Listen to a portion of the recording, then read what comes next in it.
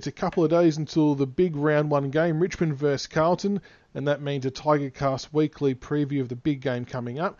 And we've got an opposition supporter on tonight to help us with that, which I think the listeners enjoy, hearing a more balanced view instead of us just all going one-way skiing. As fun as that can be sometimes, it is good to have a balanced opinion. But I'll introduce our Richmond guest first. He's a regular of the show. Grockadoc, welcome to the show, mate. Thanks, Michael. It's great to be back. And for all those of you who are getting sick and tired of hearing my voice, don't blame me. Blame the lounge lizard who had some technical difficulties and couldn't make it. So, yeah, just blame him, not me. I appreciate you coming on at short notice. So Lizard's lost his phone or it's not working or something. He seems to be enjoying it. But it kind of threw me into a little bit of chaos with getting this organised, but you've been good enough to jump on board, so thank you. And ironically, the same kind of thing happened from the Carlton perspective. We were meant to have the old Dark Navies come on, but he's had some technical issues as well. But Jeremias, who's a Carlton board mod, has been kind enough to join us. Jeremias, welcome to the show, mate. G'day, guys. Thanks for having me. No dramas at all. Thanks for coming across to the dark side. I'm sure it'll be a good bit of fun over the next half hour, 45 minutes. We'll start off with, before we get into all the JLT and the preview and all that kind of stuff, we'll start off with a roast and a toast, because there's been a lot of stuff happening in the off-season, the AFL, with the AFL making rules and introducing new things, the stupid iPads for one, and all these different concepts. And I think there's going to be a bit in this one, the roast and the toast. But Jeremias, I've given you the toast first up. What are you going to go with? My toast is a really simple one, and I'm sorry if it doesn't conform to what you're looking for, but my toast is really simple. Footy's back. I love a lot of other sports, basketball, soccer, cricket. I really enjoy the AFLW, especially with Carlton in it. But there's nothing quite like footy. And I reckon I speak on behalf of everyone in saying that, boy, it's good to have it back. It's a bit like Christmas Eve, isn't it? Yeah, fair play to that, Absolutely. I reckon. That's a good call. And you can kind of tell that people are getting a bit over the wait for football to come around, especially on BigFooty, with some of the threads and the posts. You're like, oh God, it's just getting out of hand. You kind of just let a lot more stuff go because people are just trying to pass the time by. But yeah, round one, very close. I think that's a very, very fair and reasonable toast. There you go. And Grock, I've given you the roast. You've got plenty to work with, to be honest. So what have you narrowed it down to? I've narrowed it down to the whole topic of mental health. Obviously, we saw Dusty come out, a few days ago and say that he really struggled in 2018 with mental health, anxiety and depression. Obviously, there were a few factors with Dusty, suffering from it. Not being able to achieve the lofty heights he set for himself from 2017. Obviously, the weight of expectation for him to follow that up, that was always going to be something that he struggled with. And obviously the situation around with his dad. But my roast this week is for all those footballing pundits and supporters who are claiming all these players playing the mental health card to avoid getting drug tested.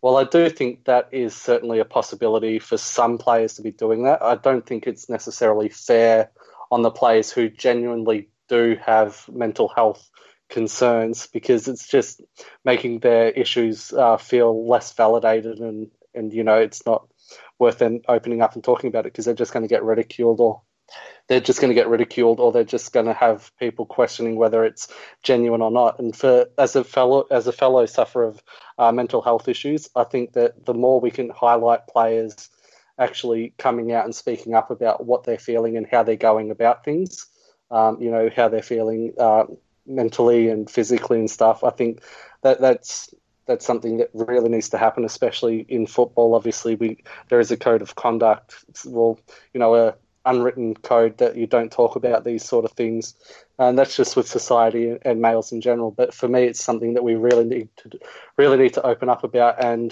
the AFL have been aware of mental health issues for the best part of 3 decades now. Obviously, you've had some high-profile cases in the past, and for them to only now just consider bringing in mental health experts in the actual AFL, administration, I think that's something that should have happened, 10 years ago at least. So that's my roast. Yeah, that's fair enough as well. I think that a lot of the onus needs to go on to the very small handful of players that might be doing this to avoid testing. That's not a good enough thing to do either, because it's a very real issue for a lot of people, and it's something they shouldn't be hiding behind. If they do have a drug issue, or they have been caught, they're better off putting their hand up and going to get help for it instead of masking it with something else, and taking away from the people who are actually suffering from it. So yeah, it's an interesting one, because I suppose Jesse Hogan was the most recent one the other day. Yes. I think Fremantle officially said he was out because of mental health issues and dealing with anxiety, and then it comes out in the news that he was drunk somewhere and got into something or other at a pub, and whether it was true or not, then you start getting all these people, conspiracy theorists, trying to make it something that's probably not. Yeah, the thing with the Jesse Hogan one was interesting, that Peter Bell came out, an official from the Dockers, and actually said that Jesse Hogan was battling, alcohol issues because of his mental health, his clinical anxiety. So it sort of makes you think, does he have, the anxiety because he got drunk and all these things happened and now he's not playing, or is it the other way? Is he drinking because he does have these problems? So it's one of those ones where it's sort of a toss of the coin as to which way you can interpret it, what the statement was. Yeah, very true. I'm sure it's an issue that's going to keep popping up as the year goes on, unfortunately. But on one hand, it's unfortunate, but on the other hand, I think more awareness needs to be raised about it, and people need to feel comfortable in all walks of life to be able to talk about it and put their hand up if they do have an issue. So for anyone out there listening, if you are feeling a bit out of the ordinary, make sure you do reach out to the right people and seek help. Don't just sit there and bottle it up. Absolutely. Do you have a roast or anything this week, Michaels? Well, I thought about adding it in. I was conscious of time, but the AFL, again, are probably going to cop a whack from me. This 50-metre penalty rule that they've tweaked so geniusly, they struggle to get the initial 50-metre penalty right. I mean, we all three of us saw in round one last year the amount of ridiculous 50-metre penalties paid for that encroachment bullshit penalty they wanted to do. Yep. But now there's going to be, I'll call it now, there'll be at least 600 to 800-metre penalties paid over the course of round one, and we'll probably have at least 4 of them in our game on Thursday night. I just don't understand their logic in it. So you're not allowed to follow the guy with the ball if you're the opposition. You can't slow him down. And they want someone else 150 metres down the field to come forward and find the mark before the umpires got there to man it. I just don't understand how it's meant to work. I just think the players who are meant to be defending are at a complete loss, and the guy with the ball is pretty much going to have free rein just to sprint off wherever he wants, because otherwise they're going to get pinged for it. Yeah, I mean, we saw Jack Riewoldt against Frawley. Jack was, 6 or 7 metres ahead of Frawley running, for the 50-metre penalty, and then slowed down. So Frawley ran into the protected zone and got another 50-metre penalty for it. So it's going to be one of those rules that players are going to exploit, and the AFL really need to tweak on how they interpret it. Did you have any game, Jeremias? Yeah, we did have a couple, and I think there were a couple as well in the AFLW. So no one really understands it. Do we know why it was actually introduced? It was introduced because players running alongside a player who received a 50-metre penalty, they were running alongside, so they couldn't actually play on and get teams caught out of position on the defensive thing. So they were saying there's a 2-metre zone now, so a player can actually swerve off his line to get the ball in quicker. It's just part of the AFL wanting to speed the game up again, which it doesn't need to. I just think you're gaining, maybe 1 second of speed up every 50-metre penalty. So is that, maximum 5-second increase or speed up across the course of a game worth all this confusion? I wouldn't have thought so. I think it's a ridiculous rule that's been brought in just for the sake of bringing in a rule. Agree. And yet again, they've brought in a rule that has no clear-cut guidelines. It's a complete grey area and based purely on one person's interpretation, which is going to be different to another's. And that's the biggest issue with the umpiring at the moment. Like, I respect what the umpires do. It's a hard job, no doubt. But the AFL haven't really helped them out at all in any way by not giving or not creating clear-cut rules. There's just so many room for error with interpretations and all that kind of stuff, and they've just thrown another one in the mix. Yeah, that's the thing. There's 30 odd umpires to umpire games. So you're going to have 30 different interpretations of the rules. They need to cut that down. There needs Absolutely. to be, a clear-cut case of this is what we'll be paying for this rule. This is what we're not paying. Really cut it down, make it black and white for the umpires, so they're not confused and the fans aren't confused and outraged about calls or non-calls. How are the players down the field meant to know where the 50-meter The mark is. That's I the have thing. no Where the idea mark- because they're gonna guesstimate, stand somewhere where they think it's gonna be, and the umpire's gonna say too far forward, 50 meters. Like it's just That's got right. disaster written all over it. Like I know we're Yeah. going to be barracking hard against each other on Thursday night, Jeremias, but I can promise you at the end of the game, we're all going to unite as one and discuss how poorly officiated this 50-meter penalty rule was. Like it's nothing surer. Absolutely agreed. It's a farce. All right, we'll move on to some of the real footy stuff because I could crap on and roast the AFL all night if you gave me half a chance. The JLT series is finished up now, so everyone played their 2 games. Richmond defeated Melbourne by 12 points in the first game and Hawthorn by 8 points in the second game. Grock, what did you take away from our JLT series? I thought we sort of went about par for the course. Obviously, it was about trialing a lot of the younger players who, see how they fit in the current structure, whether they're right to play, senior games. Obviously, we saw Noah Bolter, Jack Ross, Riley Collier-Dawkins, and Van Soldo, play a fair amount of games. Some of the ones, and Nank down forward, so you could sort of see who would be our number 2 sort of pinch hit relief ruckman. But I thought the first game we sort of tried to make it a lot more contested and a close game to sort of grind it out against sides who'll be thereabout with us and sort of change, see how we can actually, win a close game when it's on the line. And then the second game was sort of weird because we got absolutely smashed by the Hawks in the first half, and it was just we weren't clean. We were fumbling a lot, and then we sort of overrun it. So it's almost like we tried to reel back a lead in that second game, see how far behind we could get and sort of try and reel the game in. But I thought it was a really weird sort of 2 games. So it was sort of polar opposites of each other because the Melbourne game, both teams looked really clean and crisp and, really getting into it. And that second game was just sloppy and just really mistake-ridden. So, I thought it was one of those. I thought it was just a tale of 2 games, really, where we just tried a few different tactics and it was just par for the course. And we had a few young players play a couple of games. Who do you think is most likely to get some serious AFL game time this year from our youngsters? For me, and I've told you about this bloke every time I've been on, but Jack Ross for me. He's just one of these players who gets in and gets the job done. He's really hard at it, attacks the man and the ball. He's pretty much Jack Graham clone, but he actually gets more of the ball.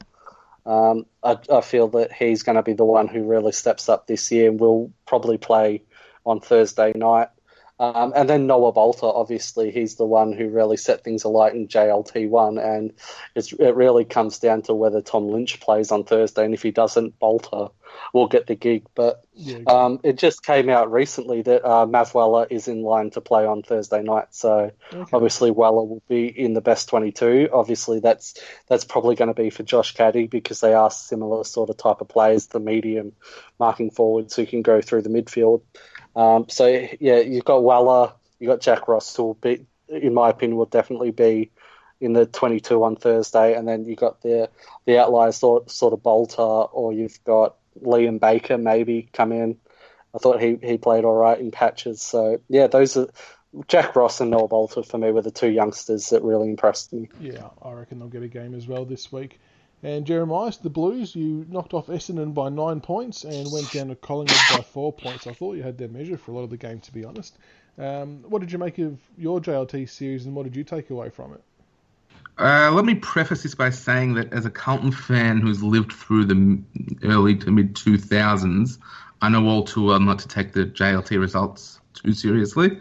We won a couple of Wizard Cups there in the mid-2000s, followed up by wooden spoons. Most interesting for me was the transition in the midfield. We've been very heavily reliant on our older guys in previous years, Ed Kerno, Mark Murphy in particular, but really interesting that neither of them spent any time really in the centre. Ed was playing up forward as sort of that defensive forward, which was really interesting, and Mark Murphy spent a lot of time out on the wing and recently came out and said, he's looking probably to spend a bit of time at half back. So it's really looking to fast track that midfield development. I thought defensively we were really quite strong in both games. That was a real cornerstone of our play in 2017 before obviously everything sort of went pear-shaped for us in 2018. And that happened for a number of reasons which we obviously don't have to get into right now. But really what I take out of it is it's just really good to see the boys out on the park, the new players coming into the team. Newman, I thought, settled in pretty well down back. Older players, Daisy looks to be in really good form, Liam Jones as well. And also those youngsters looking to take the next step. We've been really strong as a club on those third and fourth year players now needing to sort of step up and take the opportunity given to them and take their game to the next level. And a couple of them look like doing so, which is fantastic for the club. Honest question. If you can give whatever honest answer it is, I don't mind. Is Liam Jones a better defender than Alex Rance? There's a lot of argy-bargy that goes on various social media platforms. From a Carlton standpoint, what do you think of the two? He's definitely not in the league of Liam Jones. Of Alex Rance. Sort of comparing apples and oranges there. I will say that the turnaround in his game, in his career, has been unbelievable. 100%. He was done and dusted until he moved back. Oh, completely cooked. He lost his way a bit last year, and I think that had a fair bit to do with losing the general back there, which is obviously Sam Doherty, but I think he's a year down the track better prepared to deal with that absence, as I think we all are as a side. So from what I've seen of him in the preseason, and obviously it's only preseason, so you've got to be wary about those expectations carrying through, but he looked back to his 2017 best, which was sensational. So it will be really interesting to see how he goes. On Rance, look, I've long said I think he's exceptionally overrated. I don't think he's in the conversation with the best fullbacks to ever play the game. Having said that, he's clearly the best fullback in the league at the moment, and he's a terrific player. It will be interesting to see how he adapts to the 666, which I think sort of lends itself to not running off your man or not zoning off as much as previously, which is obviously a real strength of his. Whereas, the Grimes and Asprey have been given those more heavy responsibility of the one-on-one play with Alex zoning and running off. It will be interesting to see how the defensive unit sort of adjusts to that. I think it's a fair call. If I was an opposition coach, I would try and make sure that Rance was on the guy starting in the goal square as isolated as possible, because if you can get that kick to 20 or 30 metres out, yeah, he can be a little bit suspect one-on-one sometimes. You are right, he does like to zone off, so it will be interesting to see how he adapts. And Sam Walsh, obviously number one draft pick, he got his hand on the ball a bit in the games. You got high hopes for him? Very high hopes. I posted on the forums earlier in the preseason before our first game against Hawthorn, which was a practice match only, that I thought the narrative about him had gone a bit over the top, that he was the best number one pick in God knows how long, that he was, ready to come in and play straight away and just looked terrific. And then I went to the Hawthorn game and actually saw him live, and I was actually taken aback.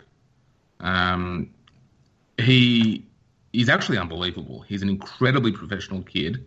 He just gets to so many contests. He's not the quickest player. He's not the most skilled player, but his will and drive to get to contest after contest is exemplary, and it actually reminds me of a footballer that you guys know all too well, your current captain, who is also not the quickest. He's not the most skilled, but he's a terrifically smart footballer.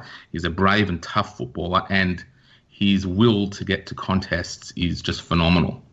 Yeah. The one thing that really stands out for me about Walsh is his composure.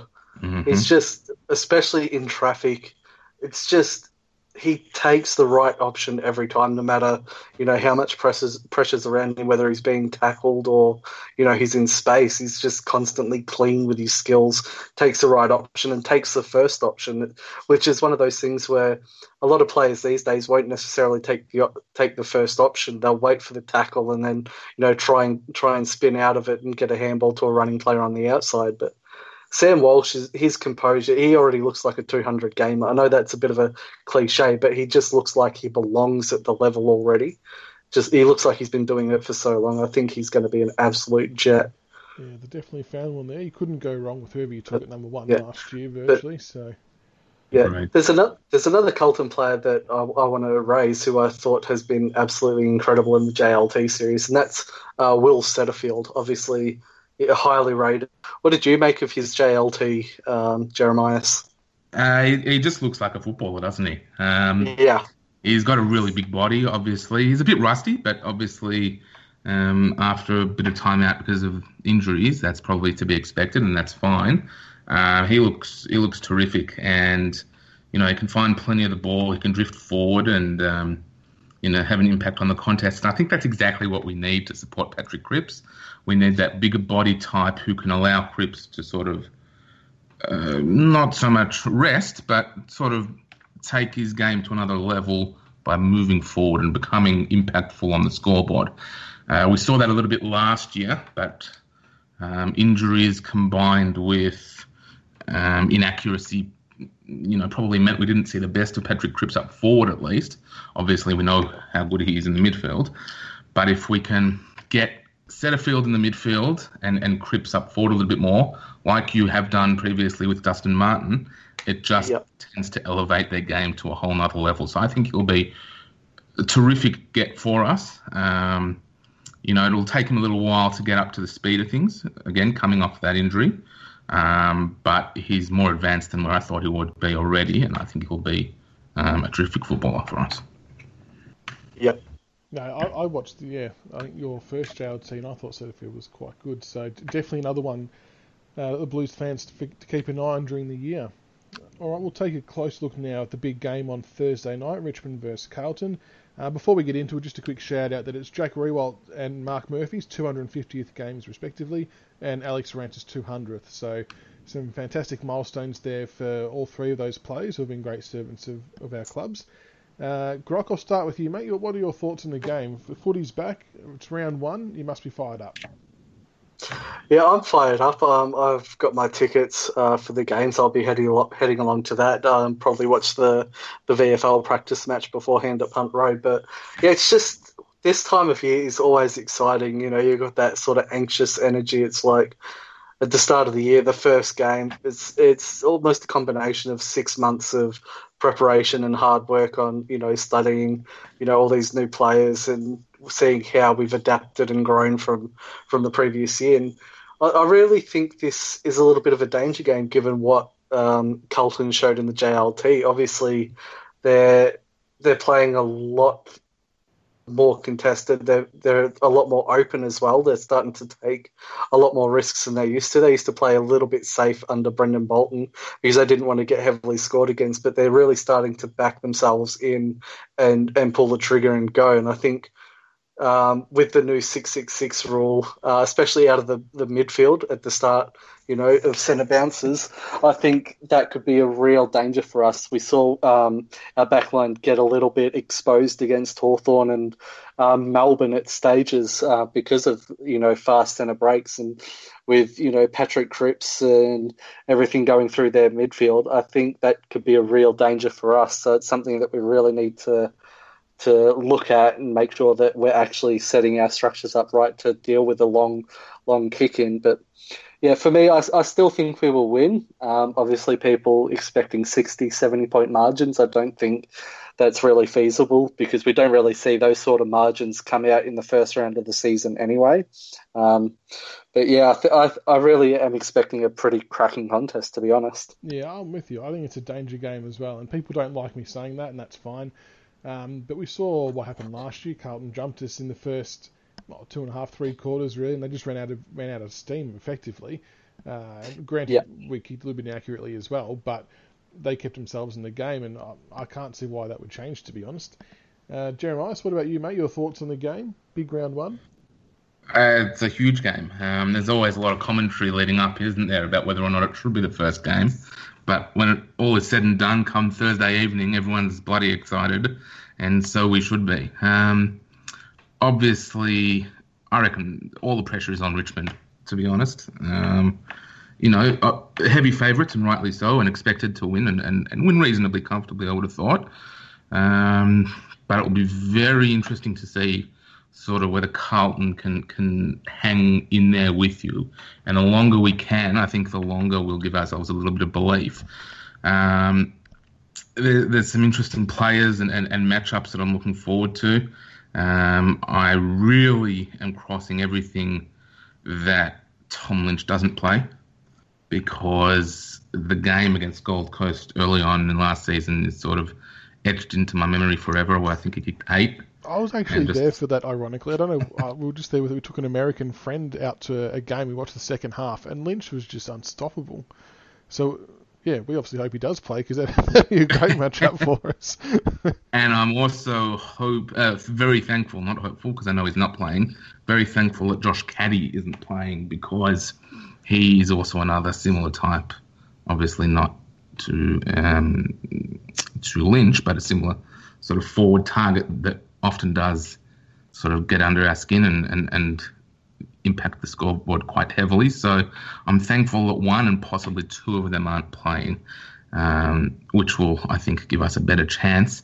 I am expecting Richmond to win. I've sort of got them winning by 3 to 4 goals. But the beauty of football is you never quite know what's going to happen. And if a team is even 2% off their game, then the other team on any given night has a chance. Big stage, so it'll be really, really interesting to see who sort of steps up. I think your small forwards have caused us issues in the past. About time we turned the tables on that. For so many years, Eddie Betts and Garland, and we just had absolute blinders. Yaron, and even though he dudded us with 0 games, just always had blinders against us. So I'm glad we've been able to turn the tables on that one. And I know Castagna isn't playing. Oh, I believe he's not playing because of injury. Yeah, so. He's out. Yeah. But Higgins and Butler, it's sort of enough to keep me up the night before, I reckon. Because if one of them gets off the hook, we just don't have that small, defensively minded defender to sort of try and nullify their impact. So that will be interesting to watch. Obviously, no Cruiser for us, which is a huge out. That's massive. Well, I think I posted on your board. I reckon he makes you a 2 to 3 goal better side. He does. He does. He's criminally underrated, I think. But we just haven't seen him at his best enough, unfortunately, because of all his injuries. So Nankervis versus Phillips is obviously going to be a big matchup. It's a massive task for Andrew Phillips. Straight up, who's had a reasonable pre-season. He's got the 2 JLT games, or 3 actually, behind him, and looked reasonable in some of them, and then not so good in another. So that's obviously a big challenge for him. We've got to see where he steps up. Obviously, Rance is a huge one. It will annoy me no end if we simply bomb it forward onto his head, because that's playing into our hands.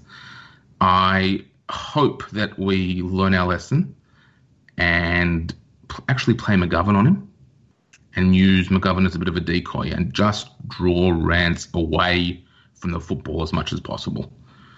You know, we've still got Charlie and we've still got Harry Mackay, who are really good contested marks. And if we can just get Rance out of that area and not kick it directly down his throat, then that will help us enormously.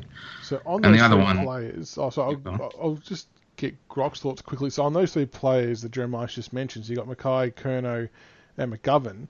How would you like to see us match up on them? If we, in an ideal world, if we were to try and nullify their influence, what do we need to try and do?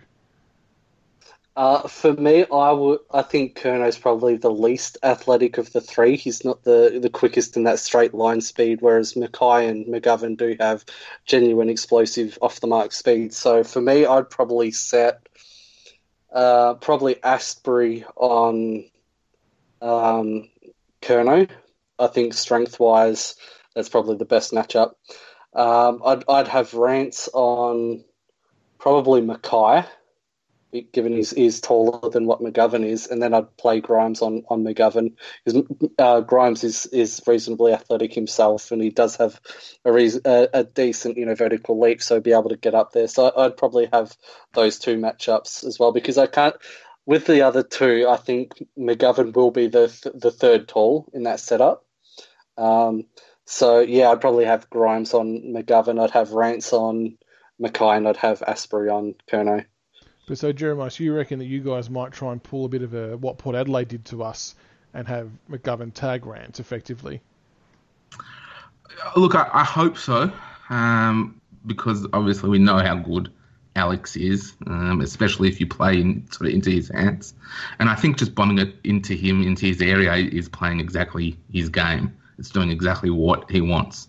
So I think drawing him away from the football as much as possible will really be quite beneficial. Whether or not McGovern's up to the task, I don't know. He is very unfit at the moment. He obviously broke his back through the pre-season. He has played all JLT games or portions thereof, but he does look very short of a gallop at the moment. I'm expecting him to play, so it'll be really interesting to see what we do with him. But yeah, I'd sort of try and match McGovern up on him and sort of get Harry and Charlie away from him as much as possible to see if they can do a bit of damage on their own. Yeah, obviously the other one that Carlton need to consider when bombing along is Nick Floston, who is another one of those intercept marking defenders who likes to break off and float in front of the pack and take those intercept marks. And it's one of those things that Carlton really need to be careful, especially if they do manage to get the ball out of the middle with a quick break. Just lower the eyes and hit up a leading target, because with that quick setup, obviously we do like to go third man up and support. So if Carlton can actually get a bit of a break through the centre with a quick clearance, they're going to find space from their players, because we don't really like to go man on man. We prefer to just stay off a little bit and come from behind or from the side to affect the contest. But yeah, I think that's something that here's another one that Carlton do need to be mindful of. And also, speaking of Nick Floston, I'd like to congratulate him for signing another 2-year deal with us, taking him to the end of 2021. Him and Rioli, who also extended until 2021, were the two who I felt we really did need to re-sign.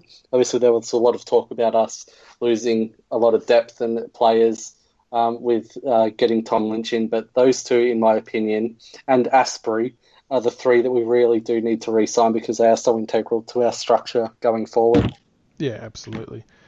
Grock, I want to ask you about our inaccuracy in front of goal. It's been a massive issue for us in years gone by, and with this new 6-6-6 rule, there are going to be times in games where each team's going to dominate centre clearances for a short period, but if we don't capitalise and actually put the scoreboard pressure on it, it's going to backfire. We have this really bad habit of keeping teams in the game. Do you think, have we addressed it? Have you seen enough evidence in the JLT that we've addressed it? And are we going to be in a lot more trouble if our inaccuracy continues? I think we will be. Obviously, kicking for goal is something that we still struggle with. We have a few culprits that do the same thing week in, week out. Obviously, Butler, Castagna are the main two. Caddy can be hit or miss. Higgins can be hit or miss. Obviously, Higgins' set shots aren't the greatest.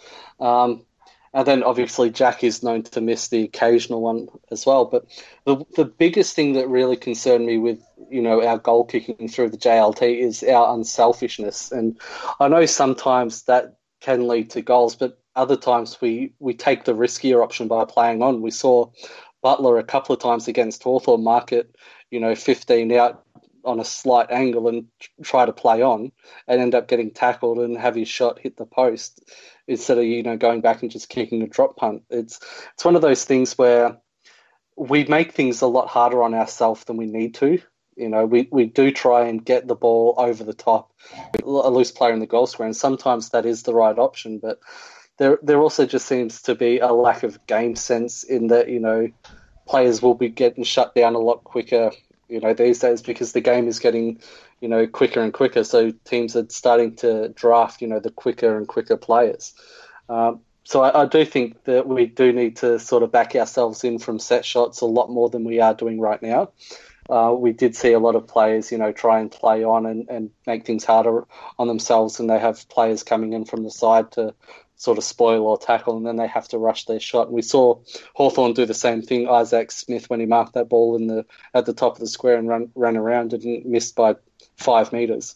So, yeah, I really do think our inaccuracy is something that is going to cost us games at some point this year. So we really need to nut into our heads that we'll take the percentage option. If the handball over the top isn't there, or, you know, you're directly in front in a slight angle, you know, 15, 20 meters out, just take the drop punt. Don't try anything fancy, just play the percentages. So, yeah, I think we do have a lot to work on with our goal kicking, and it is really worrying at times. Yeah, it is. It most definitely worries me a hell of a lot. And Jeremias, obviously last year the Blues didn't have the best of seasons. How important is it for the Blues to make a statement in round one? And that may not necessarily mean a win as such, whether that means a competitive effort or getting within X amount of goals. What do you think needs to happen result-wise to show your supporters that the club's moving in the right direction? I think more than anything it's about effort. You know, I think the narrative being pushed by the media in some circles that we're growing impatient and we need results now. I just don't see that as being accurate. I don't think that's a reality. I think that's just trying to put pressure on the club where there sort of isn't any in that regard. Obviously, we want to win more games, but first and foremost, we just want to see the effort back in the game style. We completely lost our way in 2018 after a really solid 2017. In terms of game play, in terms of defensive setup, I thought we were excellent, and we actually became renowned as a team that was pretty difficult to score against and pretty difficult to play against. You know, it might not have resulted in that many wins, but we knew that we were going to make teams earn it, whereas that was completely blown out of the window in 2018. So I think getting back to that defensive effort, defensive layers, and sort of building on the gameplay from defence is what we want to see. We want to see more effort. We want to see us in games for longer. I think fitness has a bit to do with that as well, and that is an area which I think we've improved significantly from last year to this. It's just about effort and getting that percentage out, because last year for significant periods we were simply uncompetitive. And that's not good enough. And there are reasons as to why, but it all boils down to it's just not good enough. So just seeing that effort, being difficult to play against, and being in games, or being in more games for longer than we were last year, I think is a great starting point. And getting the basics right, because I'm a very firm believer that if you get the basics right, if you get the processes right, the results will follow. But you got to get that base right. And we looked like we were doing it, as I said, in 2017. 2018, we lost our way. I'd like to think that was a bit of a blip on the radar rather than a downward trend. And I think there are reasons for that, but all will be revealed. I think that's pretty fair and reasonable. I like most people, I don't mind if we lose, but it's if you can visibly see the players don't give a shit and aren't putting in effort, that's when it's not okay, which is what you were alluding to. So look, I think you'll see a great effort from the Blues all year round. Just hopefully maybe not so much on Thursday night. Both teams are going to have some new players, no doubt, showing their faces in round one. Grock, you touched on Mav Weller is potentially going to be playing, and you think Jack Ross is going to be playing as well. The big one that everyone really still doesn't know about, bar probably Hardwick, Barham and Lynch himself, is Tom Lynch going to play? Now, he come out and said, or Hardwick come out and said that if Lynch tells him he's right to play, he's going to play him. And then Lynch, I think today or yesterday, said, yep, I'm right to go. Are we taking them at their word, or do you think that if he was going to play, they would have just locked it in and just said, yep, he's playing, or is it dragged on long enough that he's going to sit out? I think it's dragged on long enough that there's doubt on whether he will actually play. I mean, it came out last week, I think it was at the season launch, where someone mentioned that Lynch said that he's definitely playing a game of football this week, whether it be in the AFL or whether it be in the VFL practice match against the Northern Blues at Punt Road. So I think if that is the case, I think you'd much rather play him in the VFL. In the AFL rather than the VFL practice game. Geez, what are you talking about? No way. Yeah, but I do think there is that little bit of doubt, given that he hasn't played a game of competitive football since July. There's still that doubt on, he has his match fitness coming up. Obviously, with the knee surgery, he didn't start, running until, mid to late January. So there's still that question mark on whether he's going to be able to run out a full game of football. So for me, I do think obviously Lynch did come out yesterday and said that I said to Dimmer to play him that he wants to play, but I still think there is that element of doubt whether he will actually line up in round one. I mean, I would like to see him, and I think that probably will happen, but I could see us taking that cautious approach with Lynch. Obviously, he's a really big investment in terms of length of contract and the money offered, so we don't really want to jeopardise that, given his history with the PCL injuries. There's just too much riding on Tom Lynch this season, as I said, in regards to what we gave up for him. So I do think that the club will err on the side of caution if they don't feel he's 100% right. So I think it's just going to come down to, 6:25 tomorrow, whether he plays or not. And it comes down to Lynch or Bolter. They confirmed that it will be Lynch or Bolter that gets named. So, it's just a wait and see. But I do expect Lynch to play. And a one-word answer, will Brandon Ellis play on Thursday night in the AFL? No. Okay, yeah, I tend to agree. And Jeremias, so Carlton have obviously got some new faces as well. You mentioned McGovern and Setterfield as well. Obviously going to get some good game time. Who else are we going to have to keep an eye out for? In terms of newer players, I think there's up to 6 new faces in the side. And I'm really itching to see sort of which way we go at team selection. McGovern, Setterfield, Nick Newman, I think will all definitely play. Newman's been terrific down back already, and sort of fits really well into that Doherty role. Sam Walsh, we've touched on. The other 2 to watch out for, one was a free agent and one is actually a rookie. Alex Fasolo, coming across from Collingwood.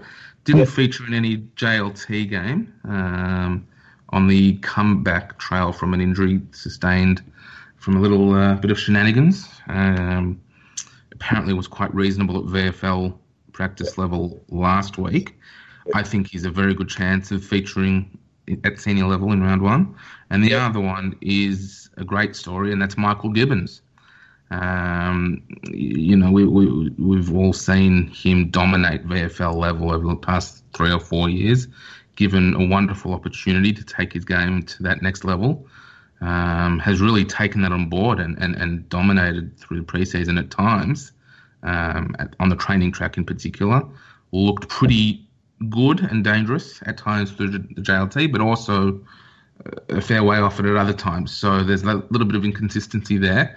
But he's right in the mix for senior selection come Thursday night, and wouldn't that be a story and a half? Yeah, I mean, speaking of Fasolo, Jake Nile released an article earlier this evening, and he confirmed that Fasolo will play Thursday night. So that's a great story there. Yeah, AFL. Fantastic. And obviously, as you said, Michael Gibbons, he's just fantastic. He's another Kane Lambert. He's not the quickest or the most talented bloke, but he just wills himself into the contest.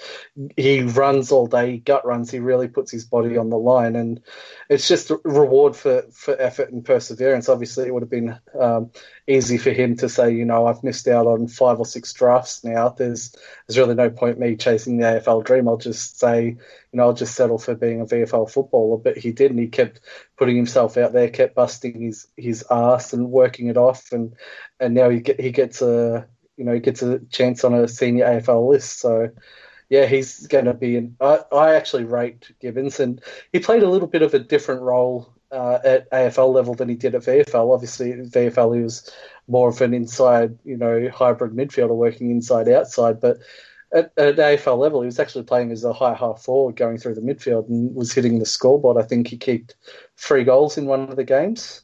I think it was 3 goals in JLT1. Yeah, that's right. Yeah, so it's one of those things where he's shown he can play a multitude of positions, and versatility is important at AFL level now. So I do expect Gibbons to be another successful, VFL rookie pick. Yeah, it's definitely I really another hope good so. story. I really hope so. I love those underdog stories of guys who, were told they're not quite good enough for that many years, but persevered and kept going at it. And it's great to see him get an opportunity, obviously at Carlton, but it would be great anywhere. And I also echo those statements. I really hope he doesn't get... And it's not so much what he brings on the field as well. Obviously, we know Carlton have a very inexperienced young list, particularly with their bottom end of players. And to have someone like Gibbons on the list who's busted his ass off for 6 years, and not gone through the conventional route of getting drafted from, under 18s, it helps with the culture around the club. Obviously, he's going to be an example of, to the younger players on this is how hard you have to work if you really do want to make it. Obviously, he's going to be a prime example to them of, it's not all going to be sunshine and rainbows as an AFL footballer. You need to take the good with the bad and, just keep putting yourself, forward, just keep going, keep pushing through. And if you work hard enough and you want it enough, you will, succeed. All right, well, we've almost run out of time, but we do have a question that's come through from a listener on Twitter from Tigers42020. He's actually given us a question each. So, Jeremias, for you, how far up the ladder do you think Carlton can go this season? I actually posted about this tonight on the Carlton board. I've got us at the moment sitting in 16th.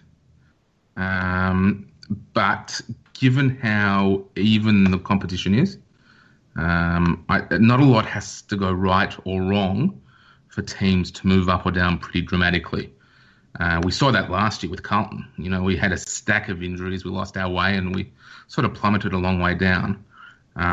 It can happen to clubs. And it's just particularly around injuries where you just can't control that sort of thing. And if it sort of gets a bit out of control, you can stumble pretty badly. So at the moment, I've got us 16th, but I think there's a very valid argument that we could finish above, as many as 5 or 6. But at the moment, I'd still back us in for the bottom 4 for this year.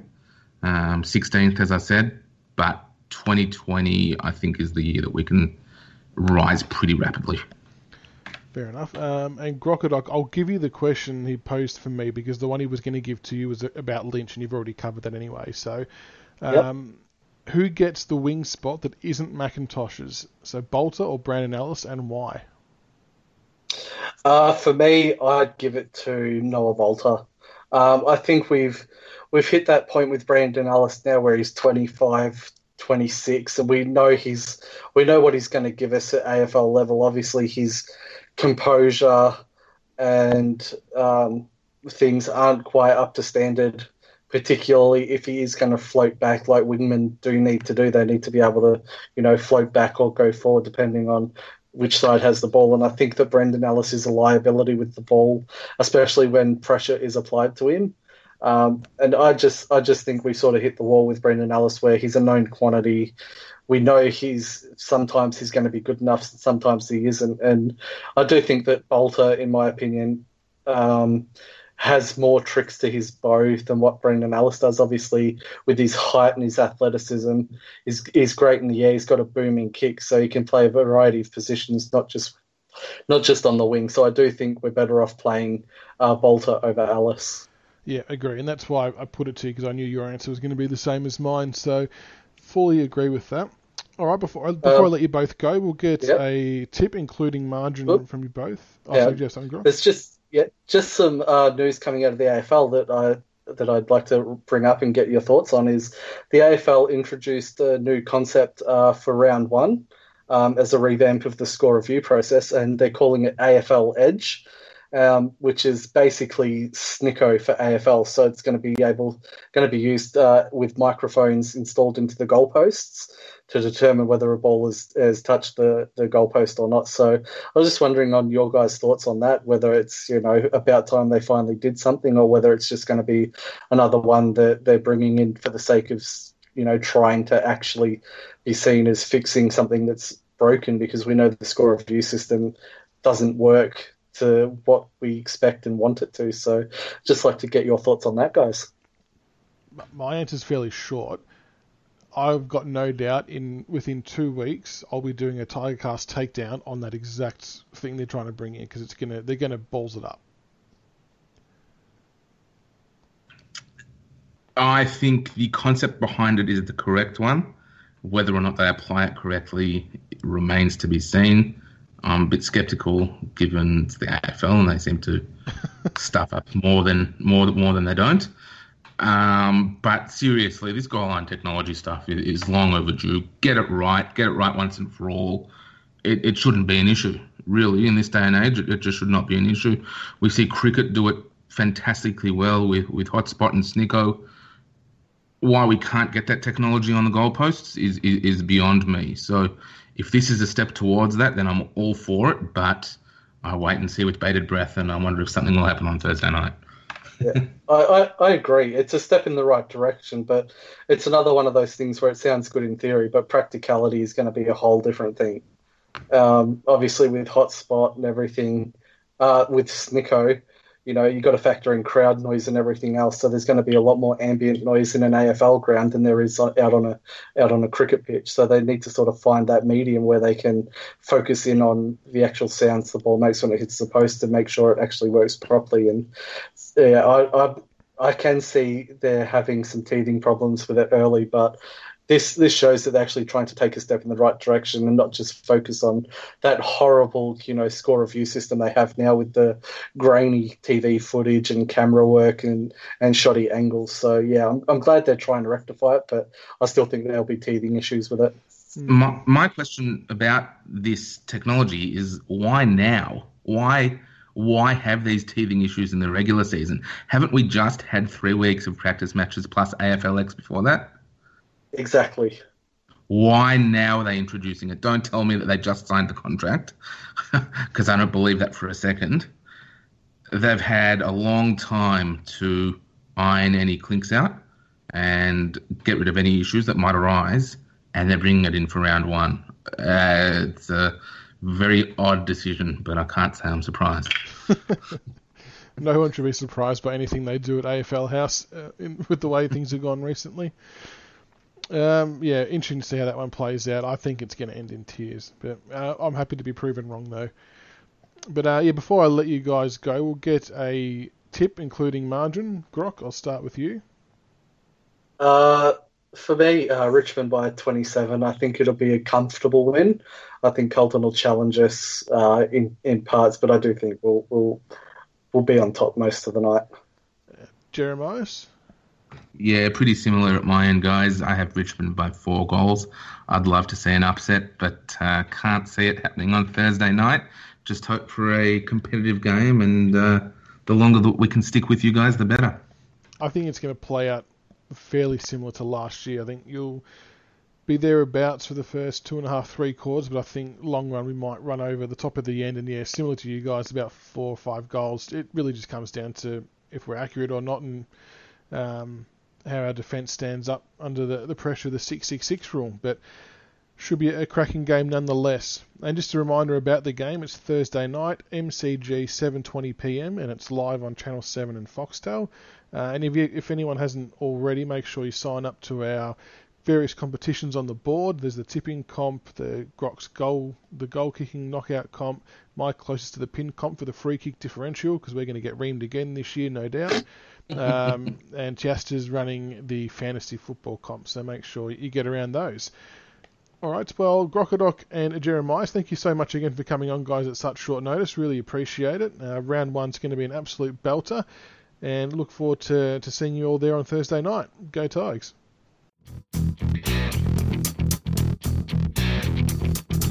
Thank you for listening to another episode of the Richmond BigFooty Tigercast. Be sure to subscribe to the podcast on iTunes and YouTube so you can follow all the roast and toast, the reviews and previews, and all topics Richmond. Also keep an ear out for our special episodes of interviews with past players. Go Tigers.